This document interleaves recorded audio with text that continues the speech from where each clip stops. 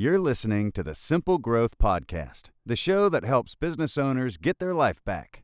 Here's your host, Mike Callahan. Hey, Mike Callahan here. Got a question for you. Have you ever proposed marriage to your potential lead or customer way before it's appropriate in the relationship? So before I pop her open, I'm going to suggest you probably have. And before you go out and propose marriage or the sale to your potential customer, you've got to kind of get some context to this. So the idea of going in for the absolute kill and proposing marriage to your potential customer before they know, like, and trust you and it's appropriate to the relationship, you really want to go out and win their trust and create a relationship. So similar to going out to a Starbucks or a bar and meeting somebody there and within half a drink, proposing marriage, absolutely crazy. They're going to think you're a little creepy and they're probably going to think you're nuts. So we really don't want to go out and propose marriage and get on our knee here and ask for the sale immediately, just like we don't want to go out and ask somebody if they're going to marry us at the coffee shop or the bar halfway through the first drink. What we really want to do is go in and be respectful to where they're at in your customer life cycle. And when you go in and hopefully organically you're going out and educating them and getting them to know, like, and trust you before they ever meet you. So maybe they're checking out with your friends and other people in your ecosystem and kind of asking about you, getting to know you. When they actually physically meet you and have some conversation, we're not going in for the kill and proposing marriage, but we're going to start to build a relationship. Same thing in the customer life cycle. When we go out and talk to our lead the first time, we really want to go out and differentiate ourselves, why we're not like everybody else in the bar or the shop, the coffee shop, and not as a sales play, but we're just going to be genuine in who we are and why we're different. And then we're going to go through in that customer life cycle and educate them and create a higher perceived value to the service and overcome any of those sales or price objections. So we don't want to go out and propose this marriage because we're going to be the creepy kid on the block. And instead of being the creepy kid, we're going to go out and through this education overcome any of the preconceived creepy notions of a contractor. Because let's face it, most consumers don't trust themselves to hire a contractor, let alone if they do hire a contractor, they're not going to trust us. We want to be different. We want to be the anomaly in that coffee shop or bar.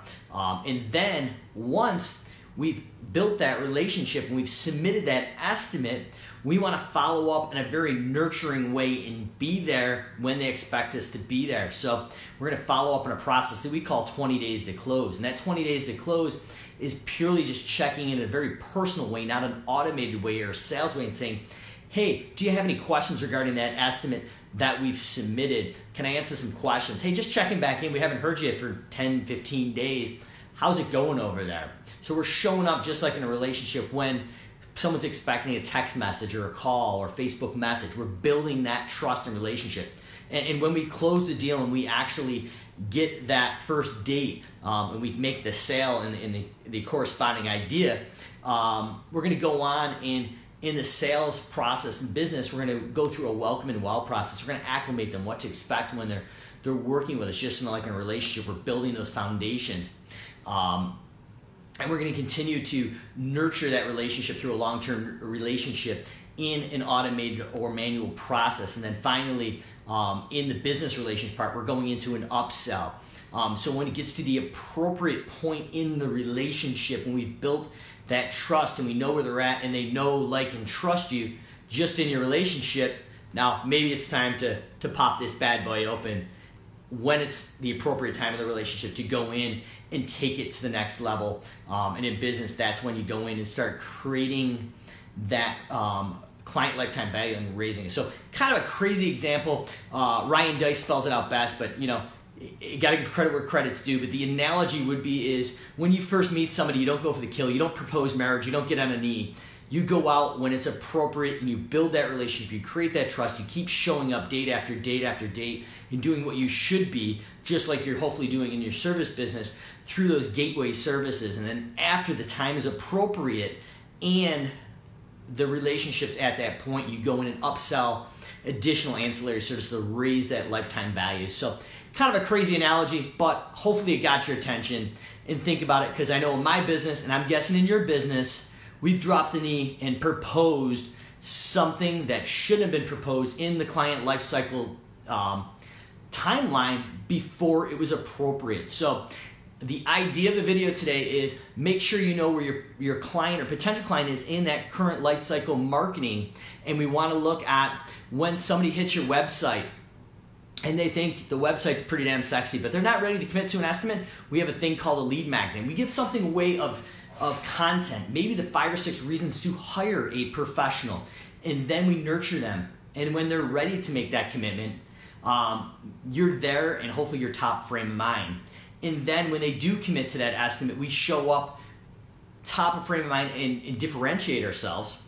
And then we follow through and educate them and continue through nurturing process to create a higher perceived value and overcome those sales and price objections to shorten that lifespan. And once we submit the estimate, we follow up to a process like 20 days to close, to be there via text, email, and phone calls when we should be, in a non-aggressive way, but just literally following to see if they have any questions. And then final part is once we win that estimate, we take them through our welcome and wow sequence. So we welcome them. We automatically get that credit card on file. We follow up 30 and 60, 90 days for reoccurring service. And then on a one-time service, we only follow up once because that's appropriate just for that type of service. So we're talking to them where they're at. And then we continue into a happy holidays, mid-month and beginning of month nurture as far as newsletters and educational upsells.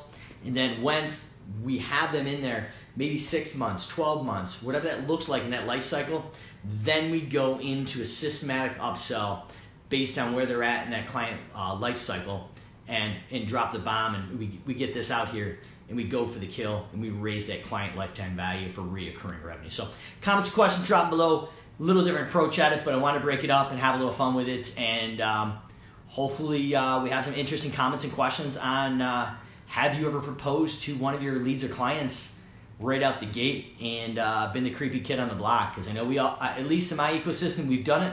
We've made that mistake, but when we were aware of where they're at in the client life cycle and we spoke specifically to where they're at in that relationship and handled it appropriate without a sales pitch, that's when our closing ratio to our sales went through the roof, and they knew, like, and trust us when we became basically friends through the service that we were providing. And you got to remember, 70% of all buying decisions right now are made before zero moment of truth. That's before you know that future consumer knows before you know who that future consumer is.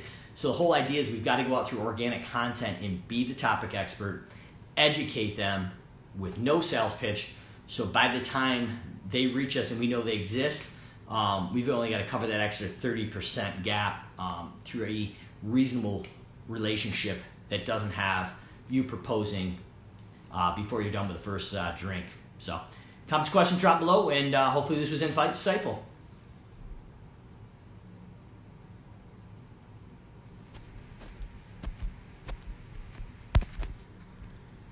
If you like this show, you might want to check out our resources at www.startsimplegrowth.com. While you're there, enter to win an estimator chatbot.